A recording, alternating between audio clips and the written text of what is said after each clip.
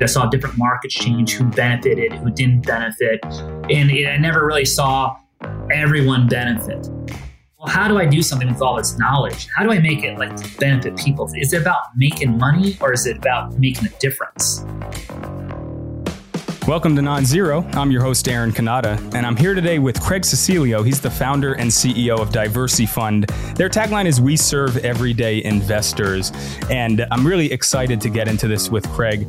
One of the themes of Non-Zero, as you guys are going to learn as we go on this journey together, is we really want to promote companies that share the same values as we do. Our tagline here is, growth is not a zero-sum game. And everything Craig is doing at DiversiFund is to really help the everyday Joe. It's to really help individuals with their investment, with their lives, and really build the type of future that they want, that's really going to help them get to where they want to be going in life. So, Craig, it's a pleasure to have you on the mic.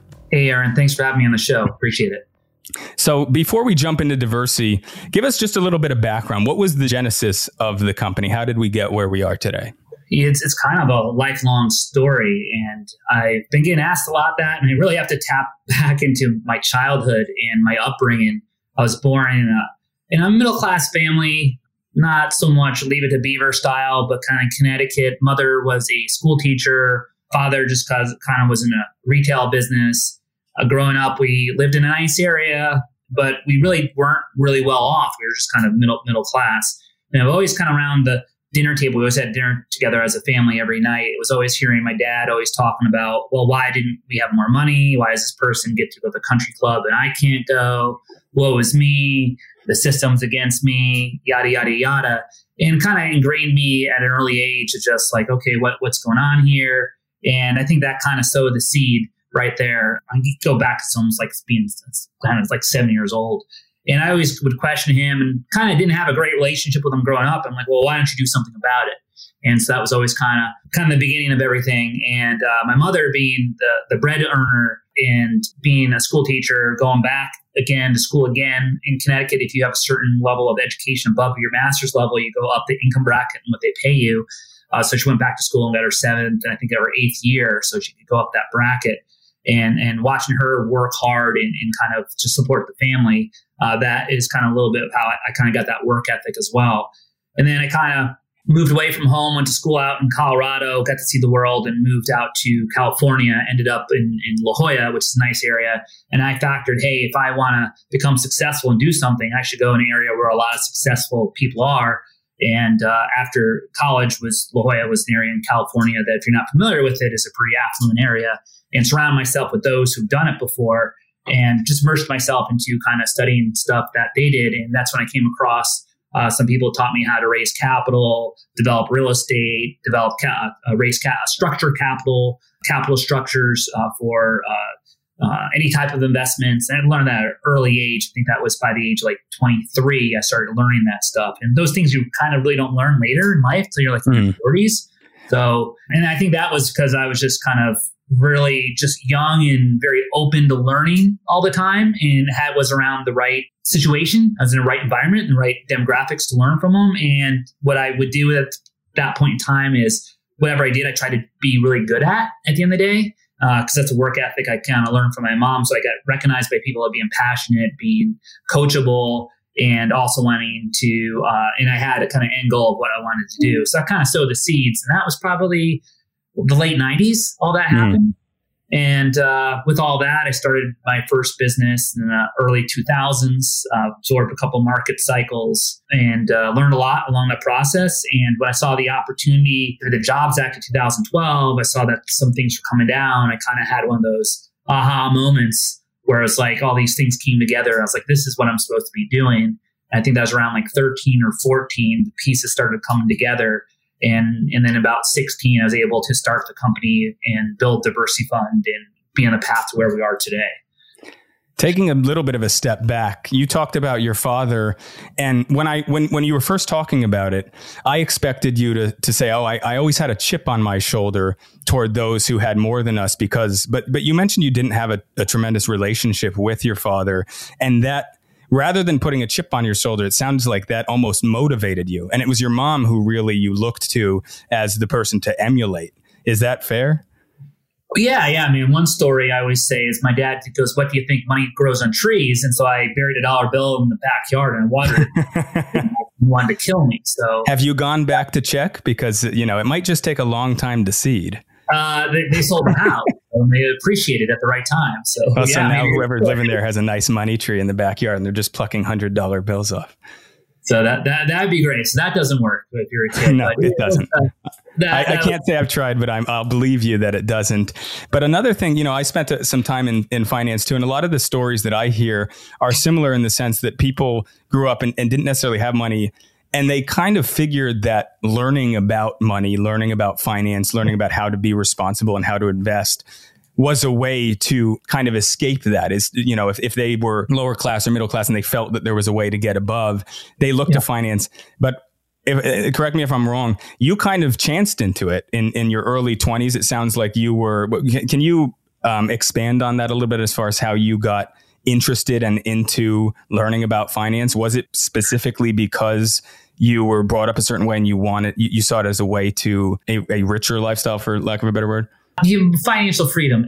There was intent there. As a kid, I started on the East Coast. I had a landscaping business, raked leaves. Living in California, don't rake leaves. I was like, what leaves? Shoveled snow for driveways. That doesn't happen out here. Yeah. Mowed lawns.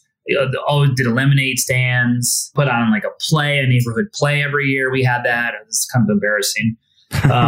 Did stuff like that, and then you hit puberty, you lose the voice. So that ended my day of singing, dancing. Thank God. We have way too much in common. I had the same experience. I was in choir, and funny enough, I was from back east. So I remember when I was young, the leaves on the ground, and my father hated the weather so much, he moved to Southern California twice. He was an educator. My mom was a stay-at-home mom, and I grew up in Irvine, probably with less money than most people around me, at least when I was young.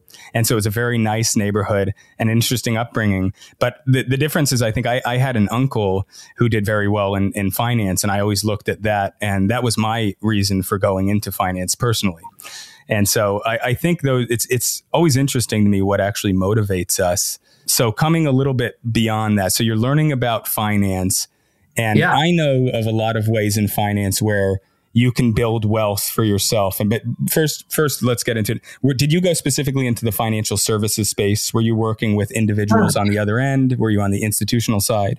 I mean, the beginning stages was just go to an area to surround myself with people. And then I got introduced to a real estate developer and a solvency attorney.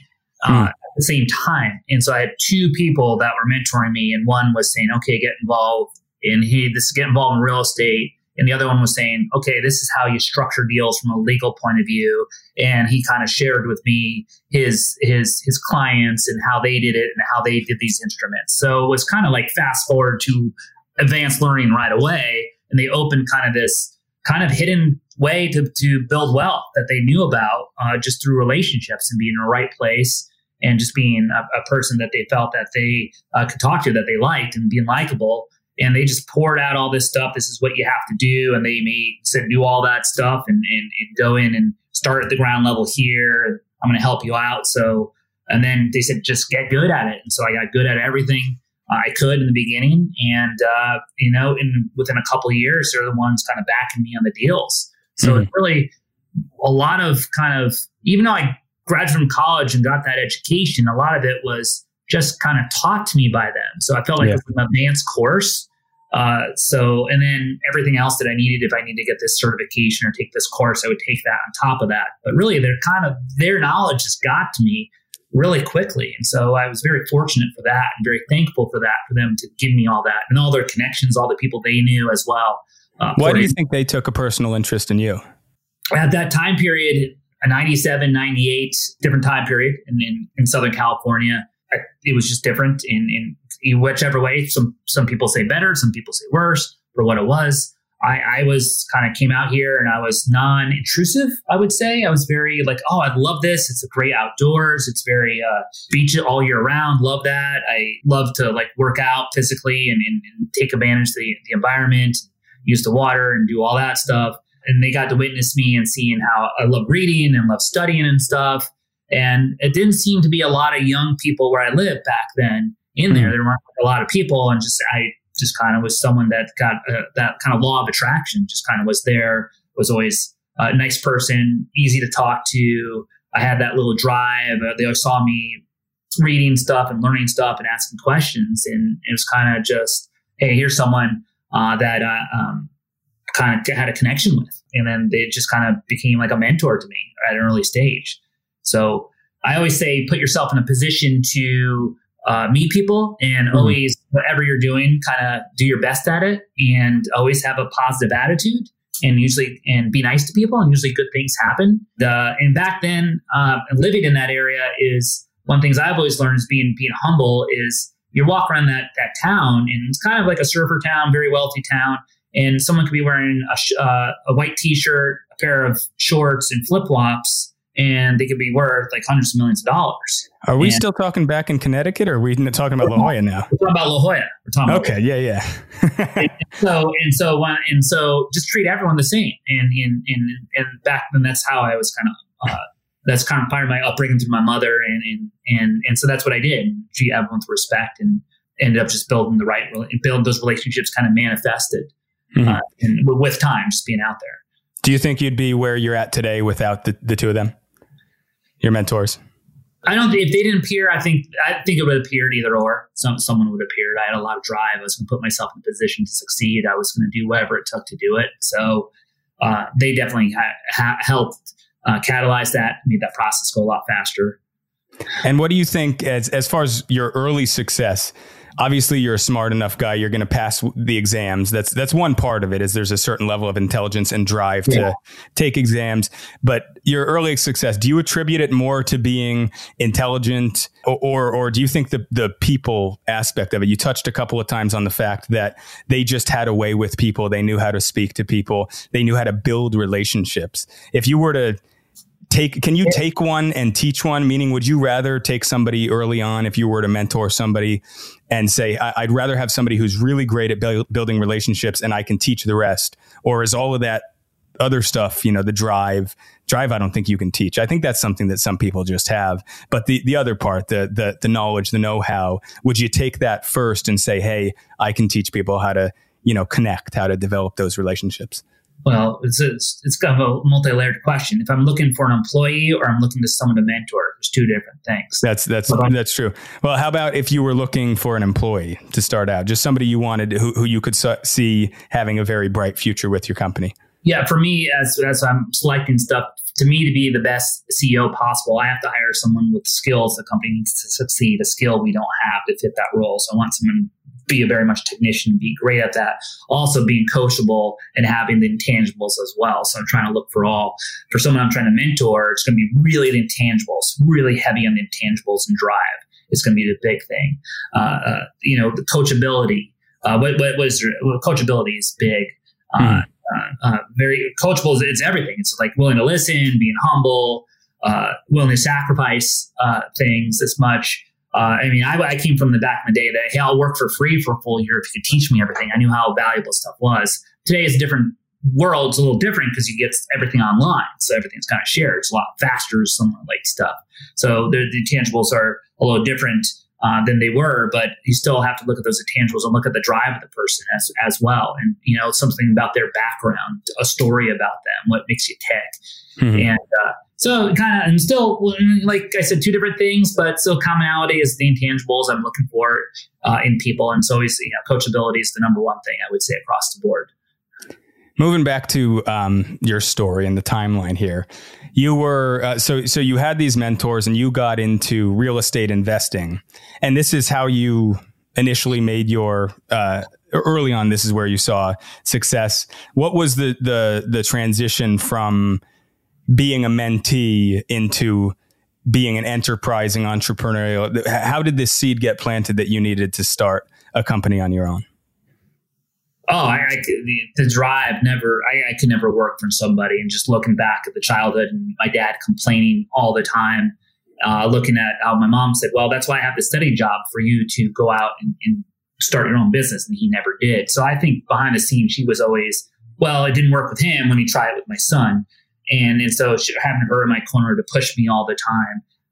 And that, I think there's a big story there. she was always like, you have to get your grades. I'll let you go out with your friends as late as you want, but you got to get the grades. So I love going out with my friends, so I got the grades. Right. And it was, fortunate to have probably a little bit of her genes, being able to get, being able to study well and get A's and apply myself and, have that little drive and to do that really helped out a lot. Yeah. I do also think entrepreneurship or the interest in being your own boss is a genetic thing to a certain extent. There are certain character traits that make people more inclined toward that. It might even be a disease, because I know a lot of people, it can destroy you. When that's your sole drive, it's not easy to make it in business. I think everybody in business knows that you have to fail more, you have to fail often and be willing to fail. And it's one of the things that a theme that consistently runs through conversations that I've had is just the overall amount of failure seems to be way, way greater than those successes. But when you do hit success, the payoff is tremendous. So it's almost like you're chasing this itch that hopefully one day you'll get to scratch. Yeah. I mean, I have a motto around here. We call it do, learn, grow, to try to get rid of the fail out of there. Because someone's like, that fail word's kind of, it's like a negative word. So it can be anathema. Yeah. Let's do. We're always doing something. When you're making a choice here, you're either doing something or not doing something. That's a choice. So you're learning from that action, and by learning, you're growing. Mm-hmm. And so kind of rinse, repeat. And the more you can do that, the more you can accelerate that, the more you can accelerate growth, and that's where you'll get results from. So we're very big into that today, to do that around here. And that's, since I always was type that person naturally, we do that today. And now we do that kind of with our company. And we do that a lot with data and how the world's changed. And I just love data because of that reason, because it gives you a lot of feedback. So you can learn a lot with that. And I felt that was like a natural fit for me, because I was always doing and learning. Now I could do and learn. I got all this feedback, all this data to analyze. Right. Okay, this is how I could do that better. So I'm thrilled to be in today's day and age in the business world. It's great. And going back to it is, it wasn't easy. I mean, these guys, when they told me everything, they told me to go work in like a boiler room, like a loan officer boiler room for my first job. And they're like, you'll be good at it. And I was like, I walk in there and there's like, it was just kind of a boiler room at the end of the day. And I was like, I got this. Did they tell you to go home and watch Glengarry Glen Ross? Well, I think we've all watched that, right? Nowadays, it's Wolf of Wall Street. That's the new generation's Glengarry Glen Ross. There was a movie actually called Boiler Room in between, which I think was the same sentiment. It's the glorified salesperson, right? Who's just out to cheat anybody and to make a buck, which I think is a brilliant transition into what you're doing. Because I do want to get to we serve everyday investors. Was it a natural transition from prior? Maybe we could talk about who your clientele were and what kind of work you were doing in the real estate and the investment space, just leading up to it. Because I do want to know where the impetus for helping the everyday came from. If it was you working with ultra high net worth or high net worth individuals, what a lot of people would refer to as the 1%. And you saw a need for this kind of investment to be available to more. But I'd rather just shut up and let you actually tell. Yeah, it was really early stages, able to learn how to structure deals to give yields to high net worth individuals and to institutions. And so to do that through either real estate development or real estate lending as JV or loans or JV partnerships, and some being the developer yourself. So from early on, I saw that, did that, got to meet the different players in the game. I saw how funds were set up, different types of funds. Back then was more Reg D type funds and pretty much high net worths and some exemptions there, and saw how those were packaged and put together and how people structure that, from the mechanics behind that, from the paperwork. Then I started learning how, again, a little data story. After a while, I started learning who funded deals, and I started going around to public records and do that and see the LLCs and see the institutions. And then I'd call them up, a lot of hands-on work, and call them up and say, hey, how do you guys do deals? How do you structure deals? I learned how to pierce the LLCs and see who are the members of the LLCs who had the most money in those LLCs. I'd call them up and say, hey, would you like to be an investor with me in my project or someone else's project? So really kind of hands-on into that world of grabbing data and structuring and understanding what people invested in and how to underwrite stuff and structure stuff. I mean, gosh, I've done so many transactions, really a lot of legwork, probably over thousands of conversations with people on that. And when you have that many conversations, there's some common factors come. And at the end of the day, it's always like, how do you, and I always struggle with the win-win situation. So who wins out in this situation? Is the person who's got the money wins, or is the person who's got the project wins? Where do I win, and how you tie this all together?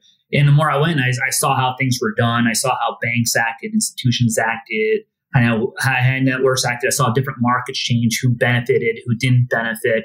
And I never really saw everyone benefit. And so it was always something like one person benefits, one person doesn't benefit at the end of the day. Unless you hit the mark at the right time, everybody benefits when the market's accelerated. So that's everyone's happy, but that's not really happens all the time. And so that's kind of the formulation. I saw this happen, and saw a lot of greed behind the scenes. I saw a lot of things that I don't think, I've seen laws change along the way, and which was, I think, really good. Some of the regulations that happened. I think in 2009, there's some big regulations that passed. I know 12, a lot of stuff passed. So that I thought were very positive things. And so it shows, it just kind of got me thinking like, well, how do I do this? I have all this knowledge, and how do I do something to make it fair to both sides? And also at the same time is, why are only certain people benefiting? And the people who are benefiting, they always had a certain personality about them too. And I didn't really kind of dig it at the end of the day. It was more me. It's like, hey, here's the turkey bone. If you heard that analogy, it's like they took all the meat off of it, whereas for everybody else, it was really cut and dry. Oh, it's just business. Don't take it personally. Oh, it's just business. It's transactional. I think about this all the time, and that's the nature of this podcast. What we're describing is, or what you just described, are zero-sum games where one person wins and somebody else loses. In finance, they call it rent seeking, right? Where you're just extracting value from other people, and you're rearranging numbers on a balance sheet. Numbers might be coming your way, but what value are you actually providing to the world, to your customers, to society at large? And so I love where this conversation is going. Was there an aha moment for you when you decided I've had enough enriching the wealthy? I've got to figure out a way to make these kinds of investments available to the masses? Or a series of moments, probably. Earlier on, I would say you're doing these things and the technology wasn't there. So I remember, since I did all this research, I had institutions, I had hedge funds, I had high net worth individuals, and I did the research, and I had hundreds, I had a couple thousand of a list, and I conducted business with up to 500 to 1,000. And I had to get the information to them. So when I had to do a project myself or for somebody else, and I was like, well, how do I deliver the information? Okay, Palm Pilot, email, basic website, days. So I was kind of experimenting with this stuff in the beginning of how to get it off to them. And so I was always kind of like, okay, if I needed to raise, let's say $5 million, like, do I do it from one person, or do I do it from 5 people? Do I do it from 100 people? So I was already kind of thinking that way before it happened. Before what I'm doing today, and how to do it through the micro investing through the masses. So I was kind of like behind the scenes was already kind of working on the technologies, and this technology kind of accelerated and got better. It was matching to where my background was, what I was doing, and then also seeing the behavioral traits of people and how they acted, so it was a kind of a gradual process. It was a gradual process. It's seeing how the laws change, the technologies change, how the behaviors really didn't change at all with people who are behind the scenes, the institutions, the brokers, the lenders involved. And I know you know a little bit about this industry, and you've partaken in it. You understand what I'm talking about. Yeah. And people are finding a visual in their head and how they acted. It's like, well, how do I do something with all this knowledge? How do I make it like to benefit people? Because it was kind of like making money is if that's kind of your thing. And I had to look at myself. Is it about making money, or is it about making a difference? And it wasn't like, it was like a soulless kind of career in a way. Yeah. It's like, okay, we're trying to do deals with people who are trying to make a lot of money. It didn't really feel right.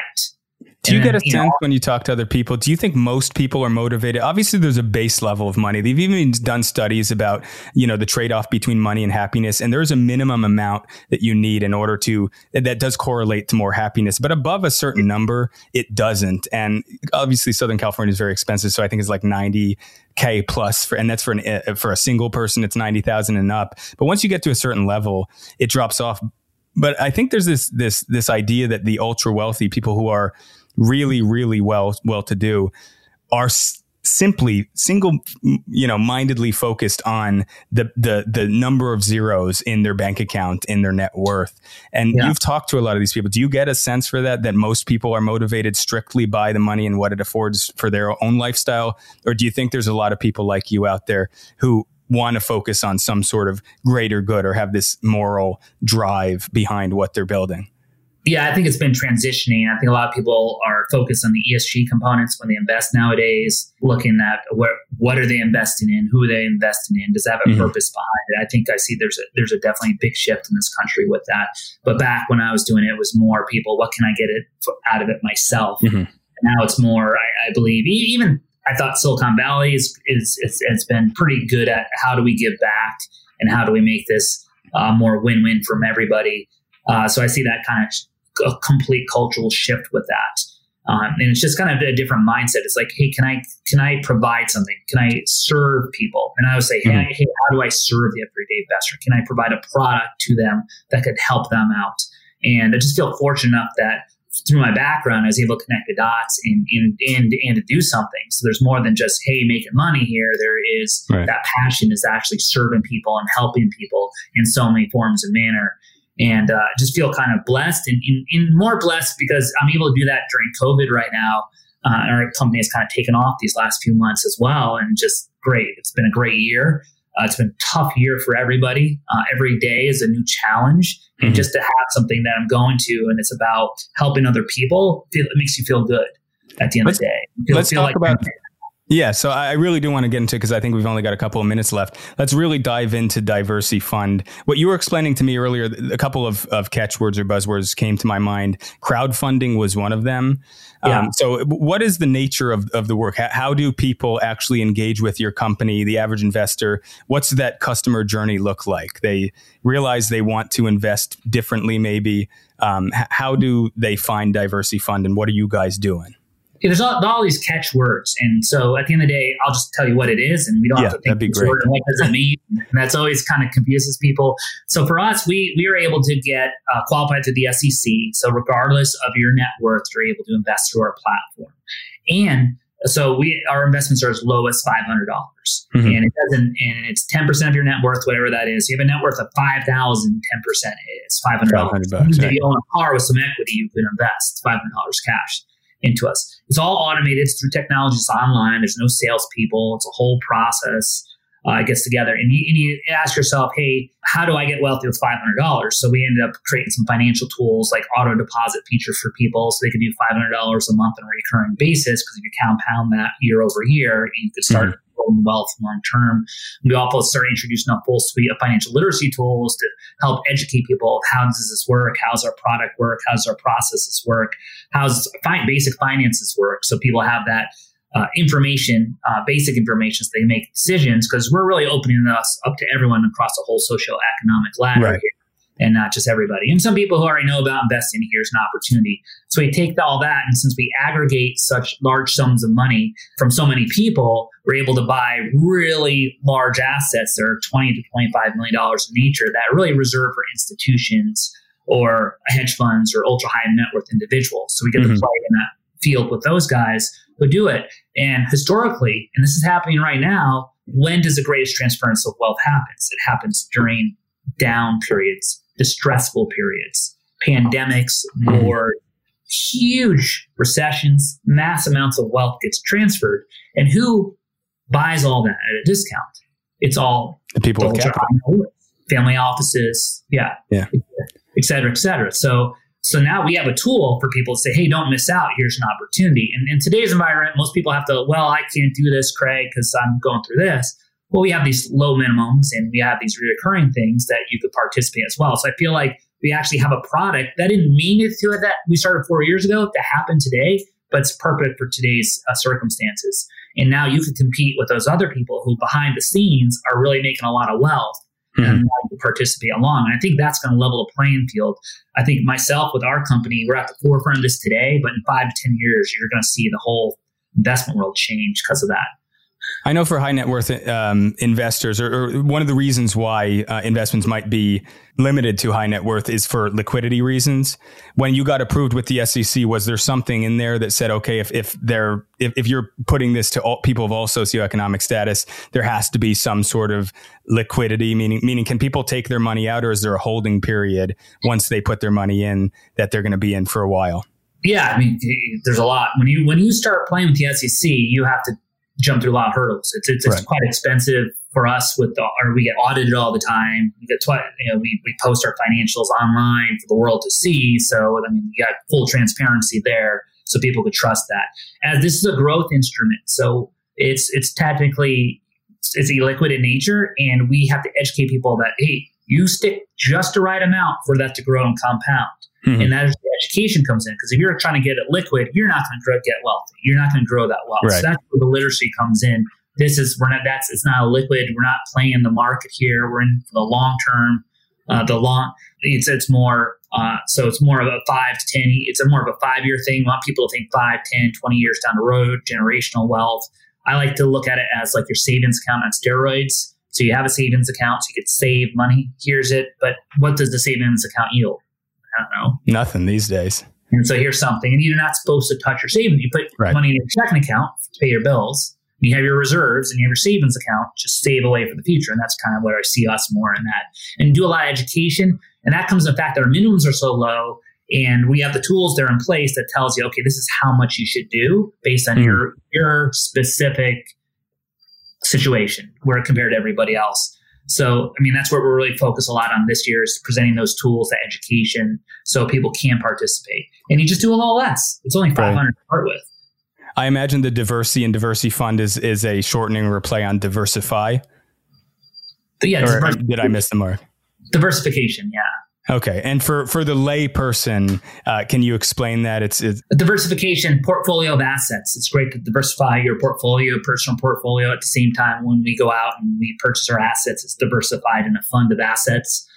With that being said, sometimes you've got some are great home runs and some are a little bit less, and it averages off. You look at that diversification to hedge against your winners, and some of them are just your singles, your doubles, your triples, your home runs. So this is something great to go alongside their stock portfolio. They might not own some real estate on their own. They might have some money in cash and various other assets, but this is a great complement. And diversification, one of the major benefits is you're mitigating your risk. So a lot of these assets trade differently in different environments. And so while some might be going up, others might be going down.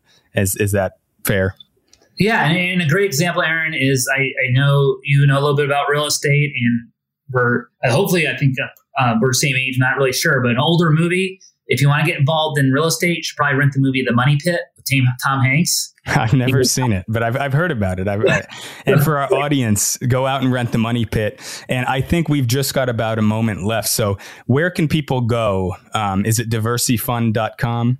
Diversifund.com. I have all my social handles on Twitter, LinkedIn, Facebook. We'll put them in the show notes of the show as well. I want to leave the last moments to you. I mean, unless you've got more time, we can keep at it. But I think I'd love to just have you back on at a later time so we can expand on the conversation, because I love what you guys are doing. But why don't you take the last minute to wrap up, say anything about the company that I didn't really touch on so everybody's aware.